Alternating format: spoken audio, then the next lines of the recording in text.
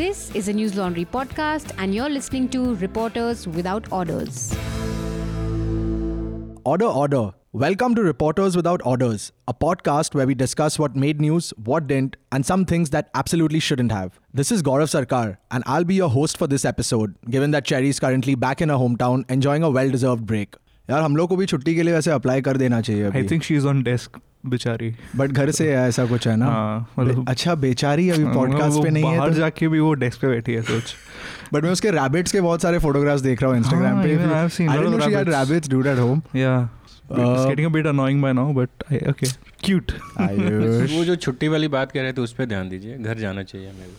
हाँ, चुनाव में हालत खराब. I'm waiting तो मैं बोल रहा हूँ कि हम लोग को अप्लाई कर देना चाहिए अभी, नहीं तो हम लोग को छुट्टी मिलेगी ही नहीं. So Gaurav, since you're the host this week, which are the guests you've obliged us with for this episode? Well, there are two reporters from the midday newspaper in Bombay who's going to be joining us, Jane and Anamika.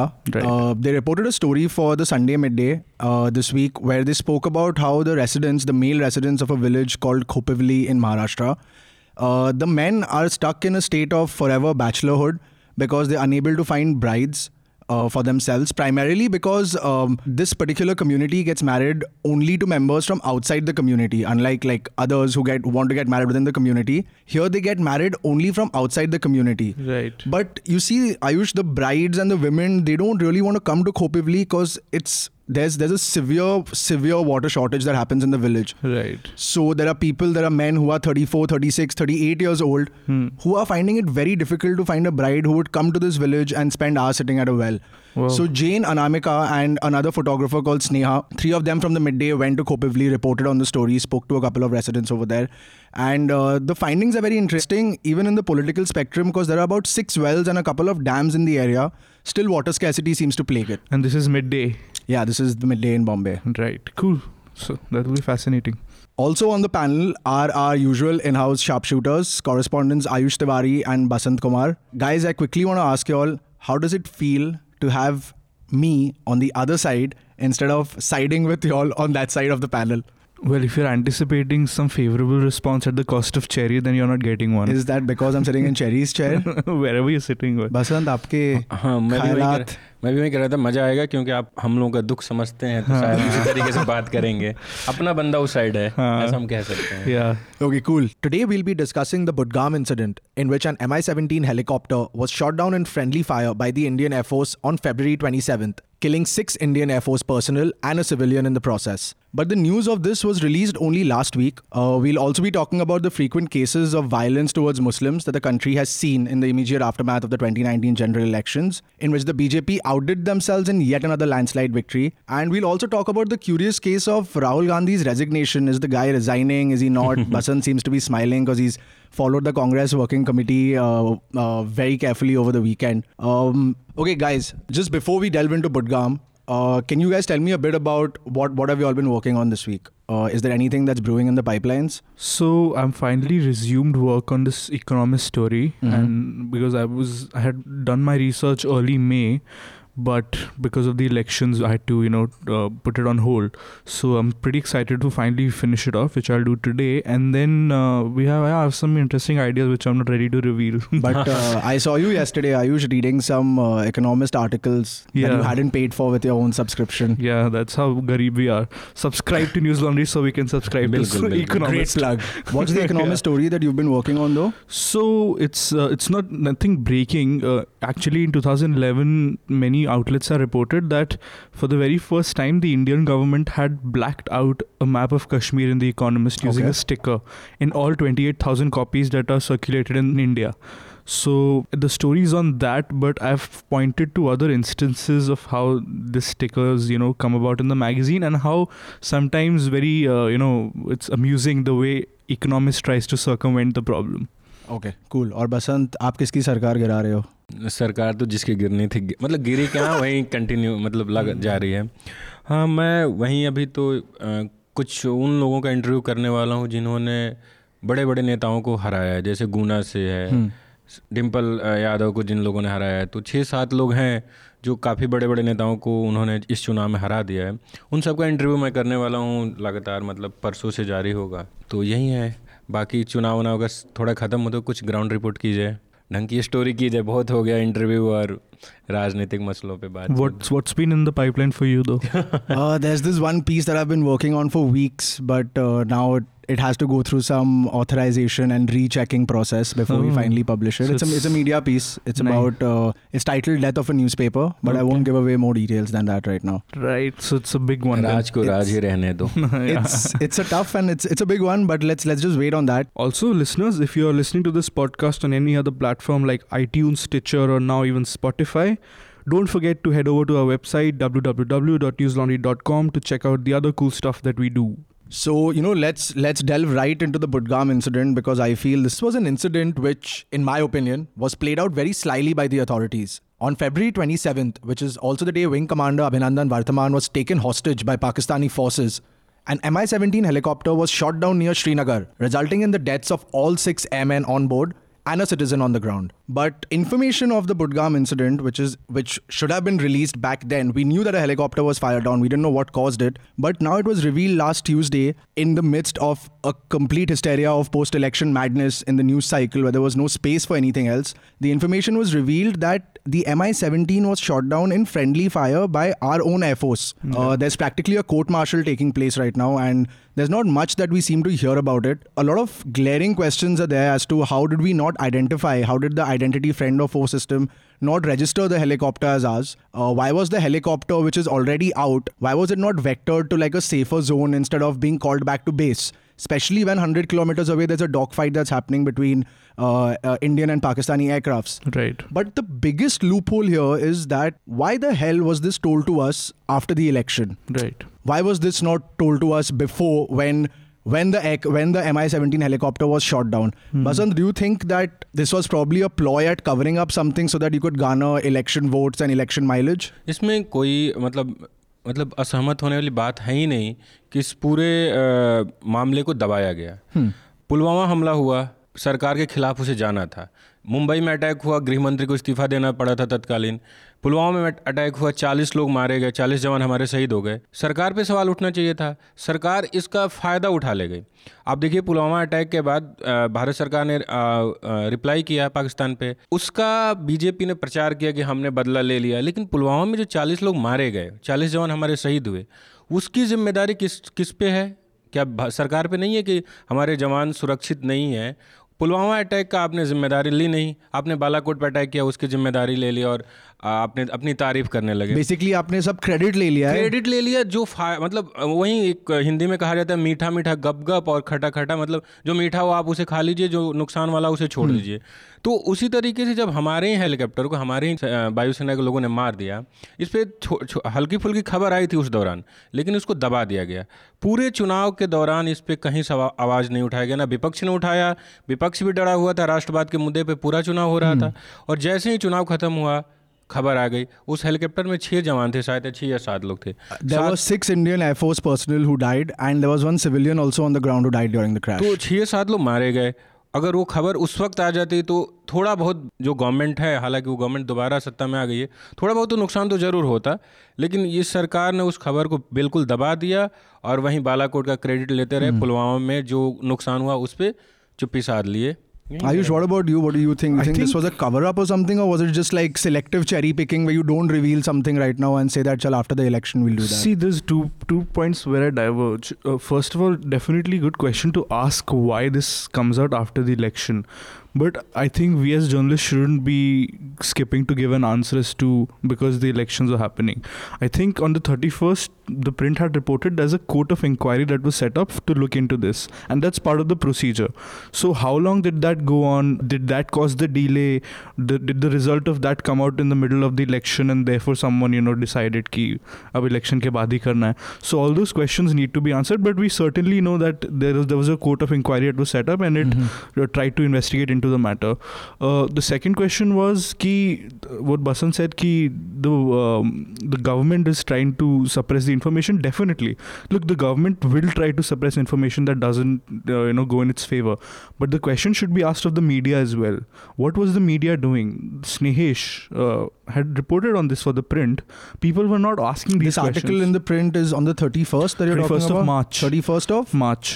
you're saying he reported on this on 31st of March. Yeah, he reported on this on 31st So funnily of March. enough, I think the first article that came out was by Ajay Shukla in the Business Standard on April 29th itself. Right. Where he predicted that though it was clear the Budgam incident was a case of friendly fire, details of the inquiry would only be released after the Lok Sabha elections. I'll just read you guys out a paragraph. This is what the article says, and I quote, "With the Balakot bombing and the Pakistani response, including the alleged shooting down of a Pakistani F-16 fighter, being painted in election campaigning as a major Indian victory, admitting the loss of a helicopter and 7 personnel due to friendly fire would present a bleaker picture." Close quote.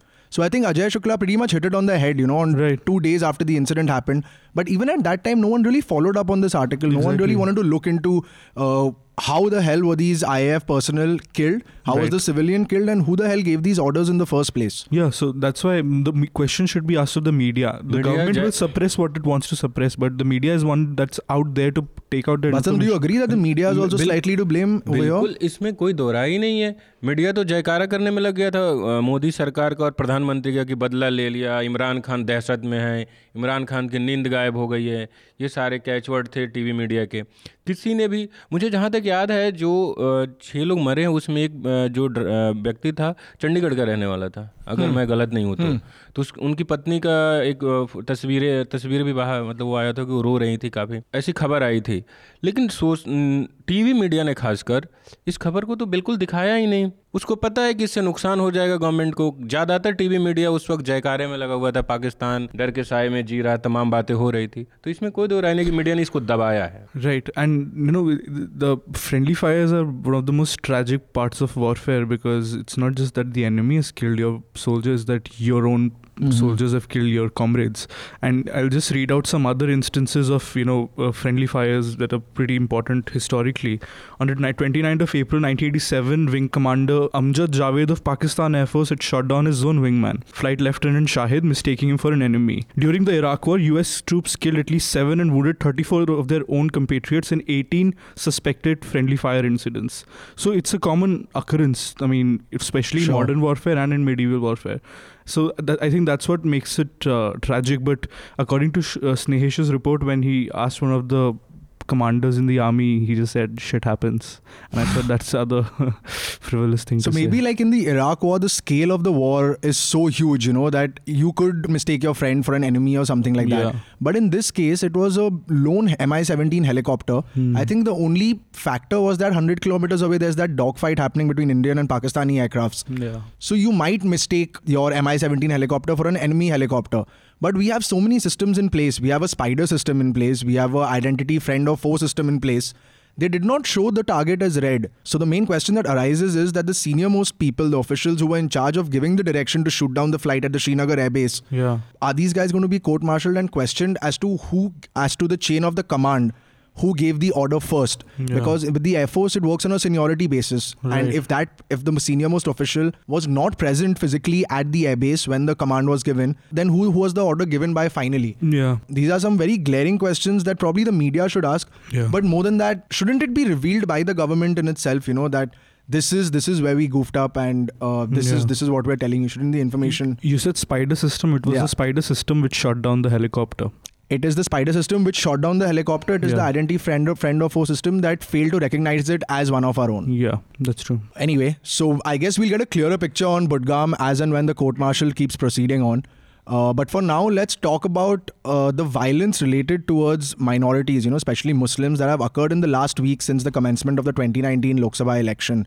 There have been 3 reported cases of violence towards Muslims ever since the conclusion of the 2019 Lok Sabha election, in which the BJP emerged victorious in yet another landslide victory. On May 22nd, a Muslim couple and a youth were beaten by self-proclaimed Gaurakshaks in Madhya Pradesh and forced to shout slogans of Jai Shri Ram. Post this, on the night of May 25th, a Muslim man was beaten by a group of men at Jakabpura in Gurugram after he was told to remove his skull cap and chant Jai Shri Ram. On Monday, May 27th, the Hindu reported that a Muslim youth named Mohammad Kazim was shot at in Begusarai district on Sunday morning, allegedly after he was asked his name. 3 incidents of violence towards Muslims, 2 of them with Gaurakshaks in it, 1 of them which has a beef narrative to it. Is this pseudo-nationalism suddenly seeming like a rise in 1 week after the election? Why do you call it pseudo-nationalism? It is nationalism. No, It's I think perverted nationalism, but it's no, nationalism. it's definitely pseudo-nationalism because I don't think Gaurakshaks are. Nationalists. Yeah, definitely not, man. And Well, then you're assuming that nationalists are only good people, but I don't think that's the no, case. I believe in a pure form of nationalism, not in like a corrupted form of nationalism in which the Hinduism narrative is confused with the Hindutva narrative. लेकिन बसंत, you wanted to talk about the Begusarai incident. हाँ, बेगूसराय में एक फेरी वाले को एक व्यक्ति ने उसका नाम पूछा। जैसे पता चले कि वो मुसलमान है तो पहले उसने कहा कि तुझे तो पाकिस्तान में होना चाहिए और गोली मार दिया। वो व्यक्ति घायल है, मरे नहीं है। अब हम ये जानना चाहिए कि बेगूसराय के भी सांसद कौन है? गिरिराज सिंह, जो पिछले 5 साल में केंद्रीय मंत्री होते हुए हर उस आदमी को पाकिस्तान भेजने की बात कर रहे थे जो सरकार की आलोचना कर रहा था। उनके अनुसार सरकार की आलोचना मतलब देश की आलोचना, और वो हर तीसरे दिन किसी को पाकिस्तान का वीज़ा दे देते थे, पाकिस्तान निकल जाओ। अब गिरिराज सिंह वहाँ के सांसद हो गए हैं और उनके सांसद चुने जाने के 3-4 दिन बाद ये घटना हो रही है। तो इसमें मतलब हम मान सकते हैं कि शायद वहाँ के जो बीजेपी समर्थक हों, हालांकि राजीव यादव बीजेपी समर्थक है या नहीं अभी कंफर्म नहीं है, हो भी सकते हैं नहीं भी हो सकते हैं, लेकिन वहाँ के लोगों में एक वो तो आ ही जाएगा कि हमारे सांसद ऐसे हैं, वो खुद ही भेजते हैं। तो हम अनुमान लगा सकते हैं कि गिरिराज सिंह के वहाँ सांसद बनने के बाद लोगों के मन में ऐसा आया होगा और शायद आगे भी ऐसी घटनाएं हो। But I want to point out towards the sheer brashness and shamelessness in which these incidents are happening now, especially in the last week.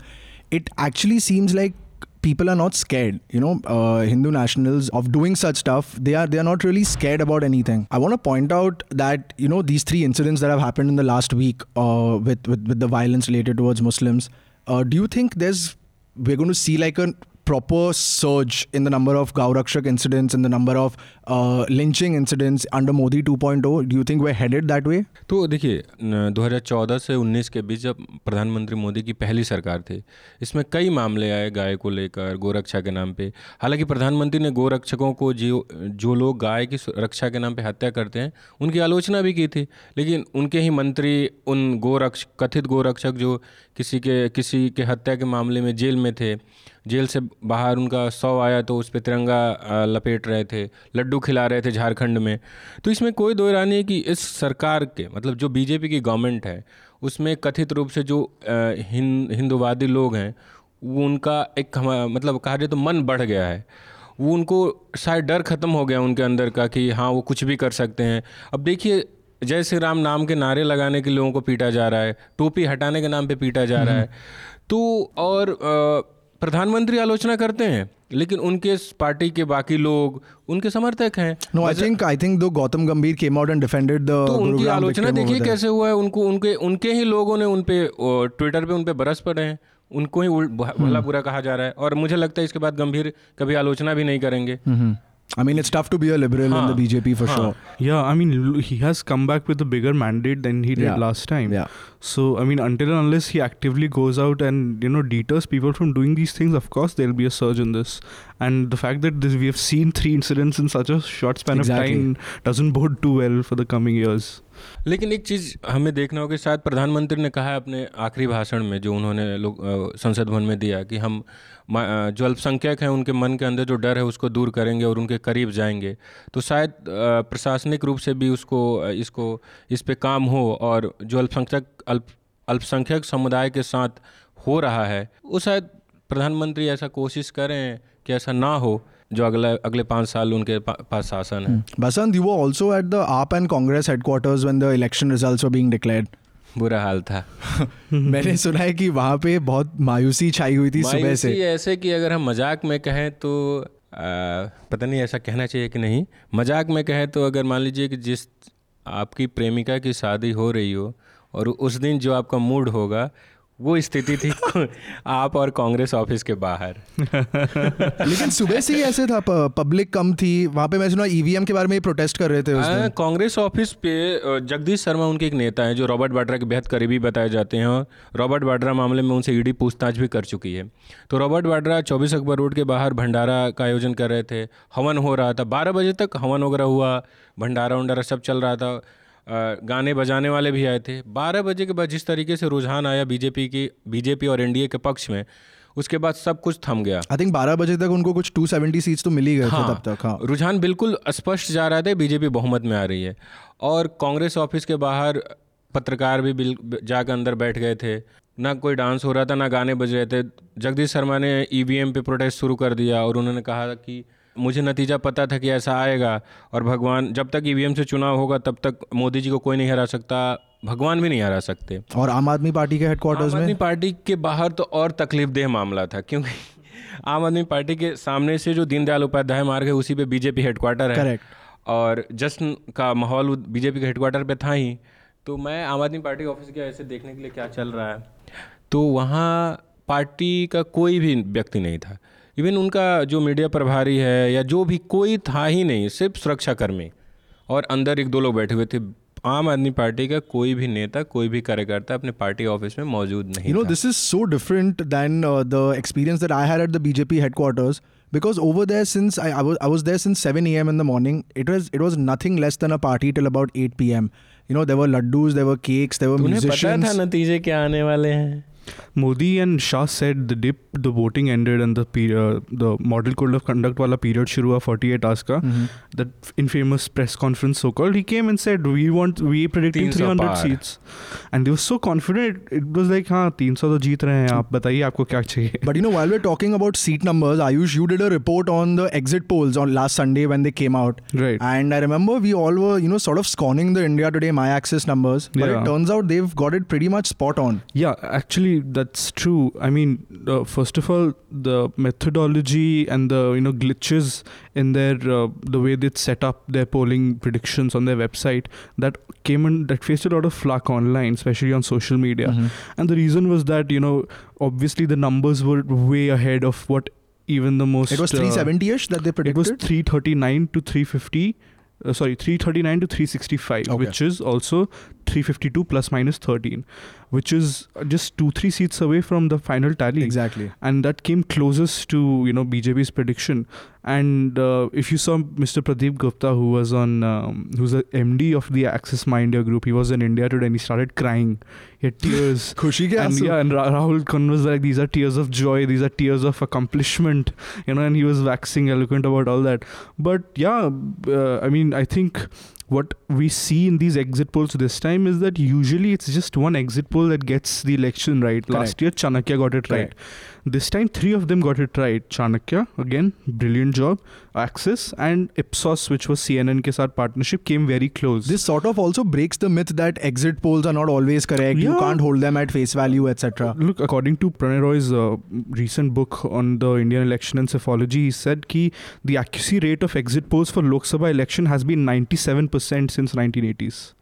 So It's only recently that they have picked up, because look, when the polity changes, when the arithmetic of elections changes, when the voting pattern changes, then data science has to adjust itself with newer methods. That adjustment period was happening. Now that we see more and more exit polls getting it near to the number, I think the data science is now finally settling on a good method of finding out how many seats a party is going to win. Boys, I also wanted to talk about the liberal meltdown that happened when the results came in. Okay, I mean, we know what our office like. We know the reactions that we had. But do you think that this meltdown was justified in a certain way? Because at the end of it, it is the people's mandate, and it was the people's mandate by a long shot. It wasn't like a couple of seats here and there. Yeah. It was a very decisive victory. So do you think that this entire thing, including the op-eds in certain publications talking about how we are headed for a nationalistic future under the BJP, isn't that a little justified given the fact that they did win the votes, and in a democracy all you need to do is win the votes, right? Yeah, I think that most of this talk about liberal meltdown was, at least from in the Newslaundry office, there was no meltdown here. I mean, except Meghnad probably self-admittedly had a meltdown, and that's the only reason I'm stating it, because he himself said that. I don't think any of us has a meltdown, because when the exit poll numbers came out, and any sensible person would look at them and say these numbers are pointing towards an NDA victory, they'll win.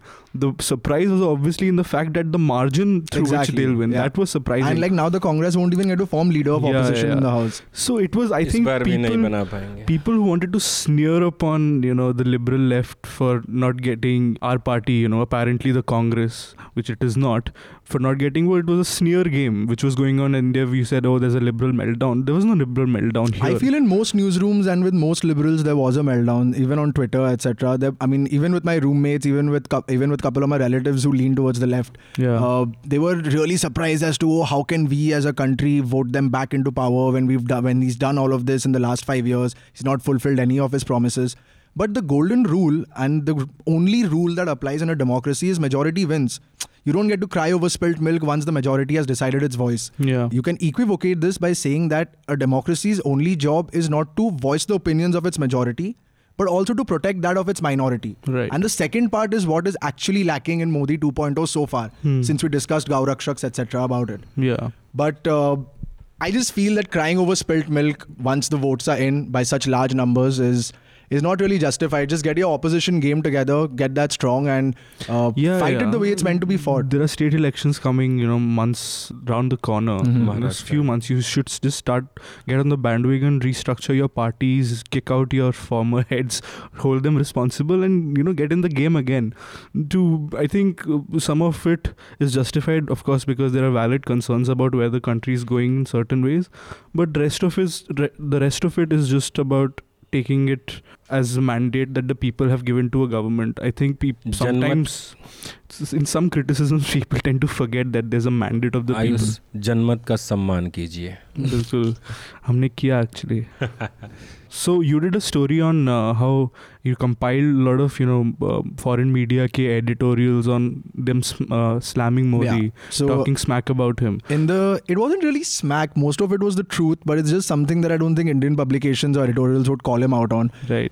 The Associated Press came down very heavily on Modi. So did the Guardian. So did the New York Times. In fact, the New York Times really didn't take it easy on him at all, and actually called him out on everything that has to be called out since he became CM of Gujarat. Yeah.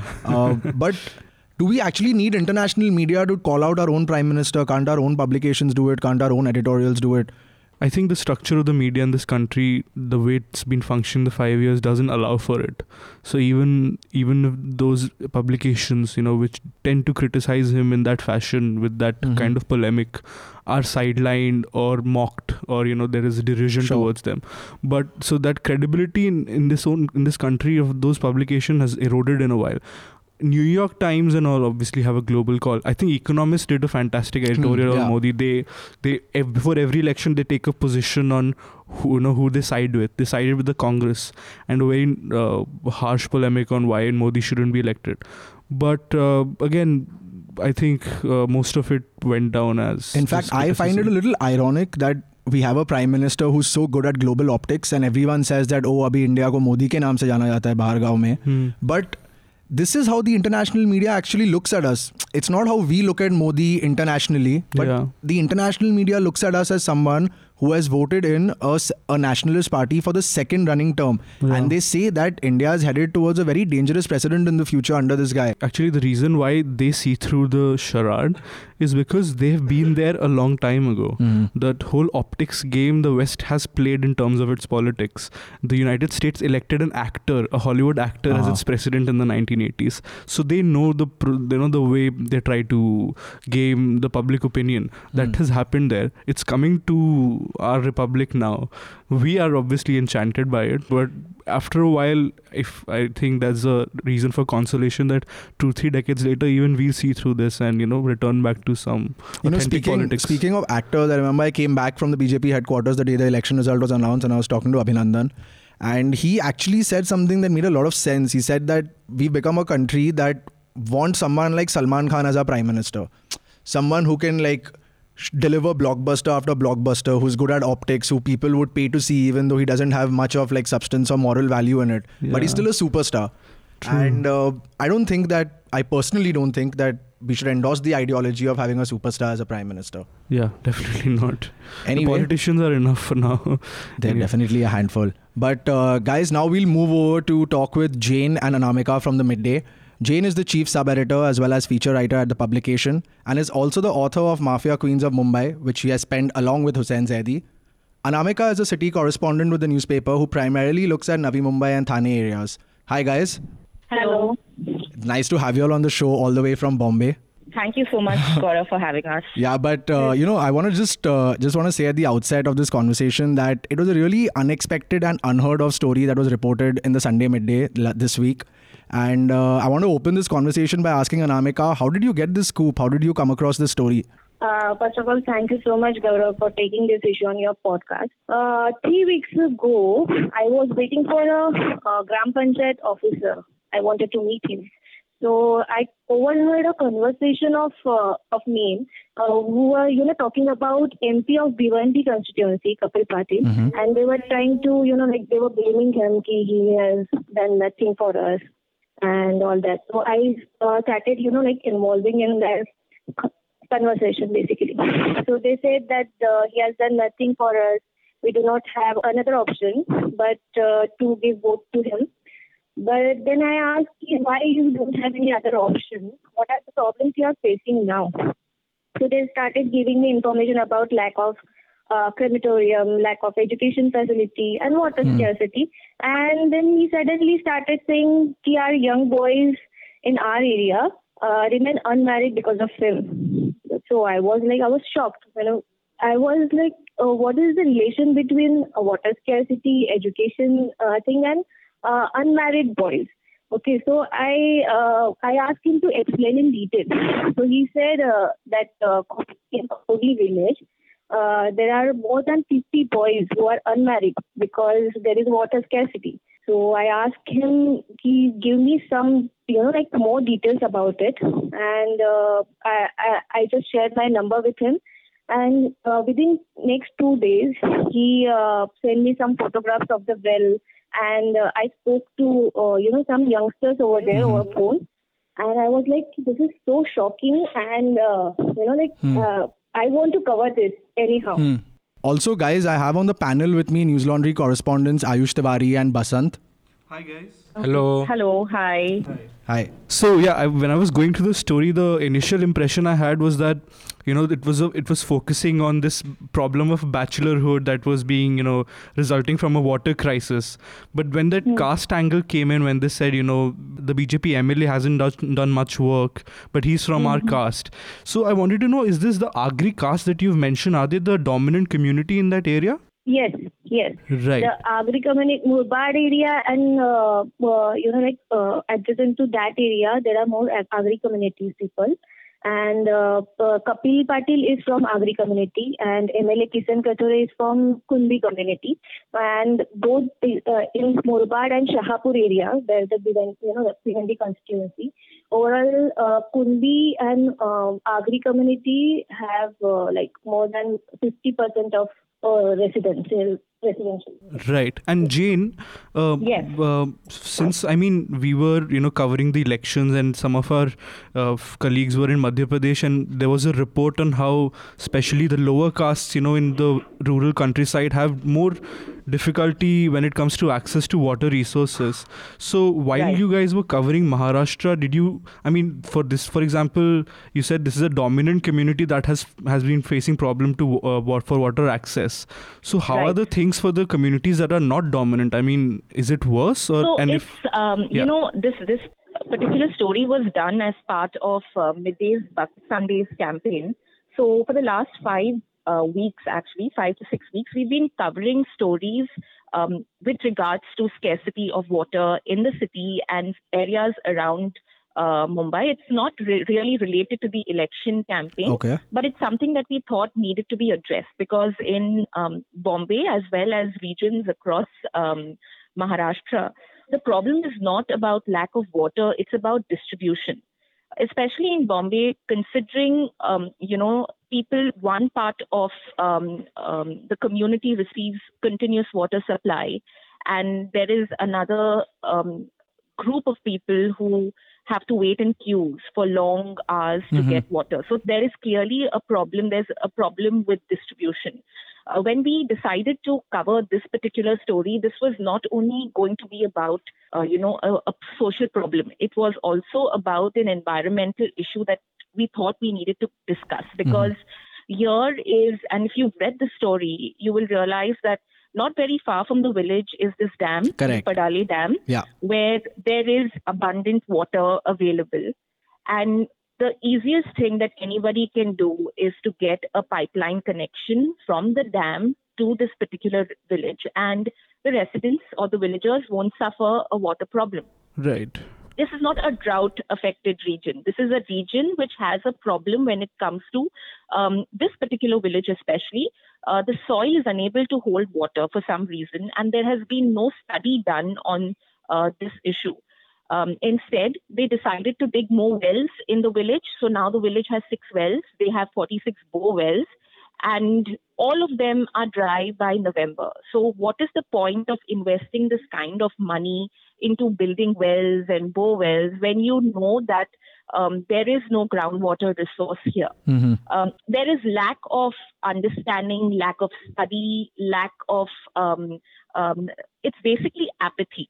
So the villagers have kind of come to terms with this. And what is interesting and something that Anamika and I found very amusing is when we spoke to one of the villagers, one of the bachelors, Vilas, who was telling us that, he was telling us that he's seen 20 women. And he didn't tell us, he was too shy to tell us, but his uncle mentioned that they've seen 20 alliances for him and none of them worked out. He also mentioned why the entire village voted for BJP. And this is after the BJP had done nothing for them except give them a shed to build a Hanuman temple for which the villagers had anyway pooled in money.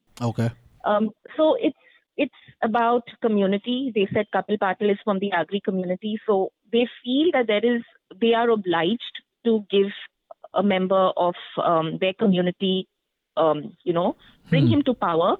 This despite him not doing anything for them. And they want to give him a chance. Another 5 years is what they think. Interestingly, when Kapil Patil's party workers had gone there last month to convince the people that they need to get him back to power, the woman actually assaulted them. So you can see the kind of differences within the community, and yet they decide that they need to bring someone back to power. It actually is reflective of what's happening in the entire country. I just thought this was a very amusing story. This is just not a social problem. It's a problem of, lack of, because it's such a small community of people in the back of beyond, they feel their voices will never be heard. And it is easy to kind of ignore them and just move on with life. Jane, it seems like a story that has many interconnected facets with it. It has a water scarcity problem, which is an environmental issue. It also has the issue of bachelorhood, of almost permanent bachelorhood due to the water scarcity. So it seems like everything is very connected in Khopivali this way. It's also an issue of women empowerment. Correct. Because this village has had water scarcity for centuries now. It's only now that the women, the educated women in the nearby villages feel that they do not want to continue going to other villages to fill, their handis every day. It just feels like a tedious task. They'd rather have a man who brings enough money as a farmer than someone who has to travel hours from the village, because Thane, Kalyan, Bhiwandi, all these areas are really far from the village. Yeah. And the roads, they don't have great roads to commute daily. So it's a very interconnected story, which is one of the reasons why I decided to join Anamika and do this, because I really wanted to know how it all works. And there are so many layers to this one particular story. Even some of the pictures clicked by Sneha are very compelling, the ones that were speaking to the residents, and maybe that one picture at the well where that woman is sitting. I think those pictures also give a very strong narrative to the story as well. Right. Anamika, जो आपकी story है उसके लिए काफ़ी बहुत बधाई है आपको, काफ़ी बेहतरीन स्टोरी है। मैं ये जानना चाहता हूँ कि जो महाराष्ट्र में कई इलाकों से ऐसी तस्वीरें आ रही हैं जहाँ इस बार पानी की कमी है और रिकॉर्ड सूखा पड़ने वाला है, ऐसा कहा जा रहा है।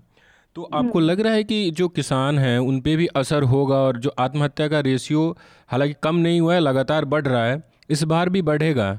क्योंकि अगले 8-9 महीने में वहाँ चुनाव है। क्या सूखे से बचाने के लिए सरकार कुछ काम कर रही है और आत्महत्या रुके? क्योंकि अभी डेटा आया हुआ है, डेटा में हम देख रहे हैं कि काफ़ी संख्या में किसान अभी भी आत्महत्या कर रहे हैं, खासकर महाराष्ट्र में। करेक्ट। मैं अगर मुरबाड और शाहपुर एरिया की बात करूँ तो यहाँ पे वाटर स्केर्सिटी बहुत है। मतलब उसके लिए गवर्नमेंट कुछ इनिशिएटिव ले नहीं रही है. जैसे कि मैं अगर इसके बारे में और डिटेल्स दूं, तो कपिल पाटिल जो पर्टिकुलर एमपी है जो फिर से चुनाव जीत के आए हैं, उन्होंने लास्ट 5 years में मैंने उनके जो काम देखे, he has given to solve water issues. Basically pipeline दिए गए हैं बहुत सारे विलेजेस को, लेकिन वो पाइपलाइन से पानी जा रहा है कि नहीं जा रहा है, he doesn't care about that. Okay. तो जो भी काम कर रहे हैं, जिसके लिए ये एमपीज इनके फंड्स यूज कर रहे हैं, दे शुड नो कि उनका काम जो कर रहे हैं वो पहुंच रहा है कि नहीं पहुंच रहा है. सिर्फ पाइपलाइन देके प्रॉब्लम सॉल्व नहीं होता है. And they have mention in their MP funds के डिटेल्स में कि इतने इतने हम लोगों ने पाइपलाइंस दिए हैं. तो कहाँ दिए हैं? तो सरपंच के जो कोई भी सरपंच है वो गांव का, उसके घर के इधर पाइपलाइन है. What about other people? वो जो गांव के जो रहने वाले लोग हैं जो इस प्रॉब्लम से जूझ रहे हैं, वो उनको हमेशा वो सरपंच के घर के इधर जाना पड़ेगा. उनके इधर सेपरेट पाइपलाइंस क्यों नहीं प्रोवाइड किए गए हैं? So several questions are there, but MP doesn't have enough answer. वो लोग सिर्फ बोलते कि हम लोगों ने बहुत काम किया है, बट क्या किया है, कितना किया है, वो लोगों तक पहुंचा है कि नहीं पहुंचा है. अगर ये विलेज की बात करें तो उन्होंने बोरवेल, अभी फिर से बोरवेल वो लोग डिग करने वाले हैं basically, which is far from 7 kilometer far from this village. तो 7 किलोमीटर से मतलब ये बहुत दूर है. 7 किलोमीटर से ये लोग पानी टैंकर से प्रोवाइड करेंगे. तो ये जो टैंकर का खर्चा आएगा, ये बोरवेल अभी तक बना भी नहीं है, वो बनेगा ये साल, अगले साल प्रॉब्लम नहीं होना चाहिए इसलिए. और फिर उसके बाद वो टैंकर को पैसे दिए जाएंगे. मतलब कितना खर्चा होगा, जबकि उधर बाजू में ही जो डैम है उधर से इनको 1.5 किलोमीटर में पाइपलाइन अगर दी जाएगी तो खर्चा भी कम होगा और लोगों को पानी भी इजीली मिल सकता है. But they are not taking any initiative. So, I wanted to also ask you guys that after the story was published on Sunday, Anamika and Jane, both of y'all, did you all get any calls from, the authorities over there in the village or something like that? No, not that I know of.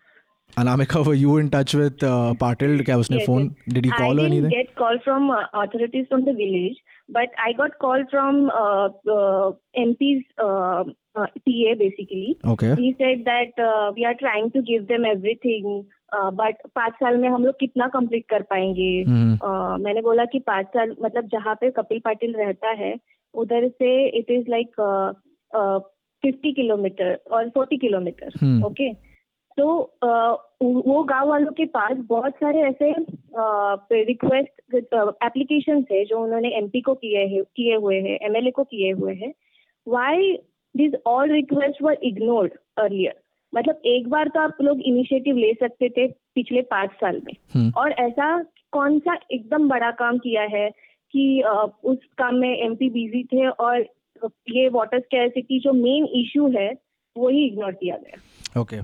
So, guys, probably my last question for you all would be that, now we've spoken about the men being in a state of bachelorhood. They're not finding brides to bring back to Khopivali.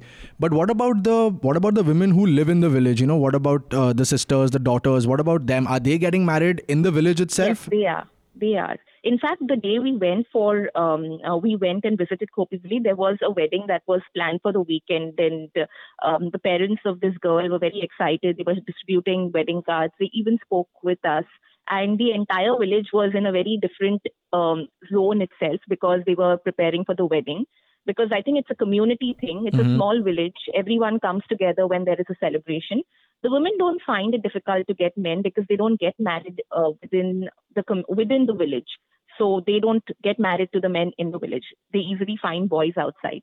It's the men who have a problem, and this problem has been a problem in the last 5 or 6 years only, because a lot of women whom we spoke to, who came from outside the village, have come to terms with the life that they live now, and they did not see it as a big problem. They've made adjustments, they've compromised, they've decided to live the life that they have lived, and it's getting better for them. So earlier they would, travel in these bullock carts and travel long distances to get these barrels of water. Today everyone has a car. Interestingly, all of them have a car. There is 24-hour supply, electricity supply.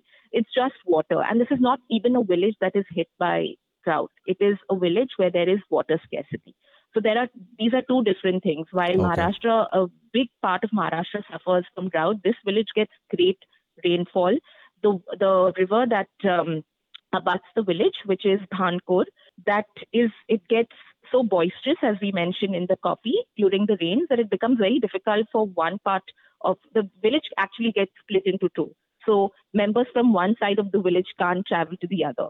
So there is that much supply of water. So all of this water that's there in the village just goes down the drain. Nobody knows where it goes.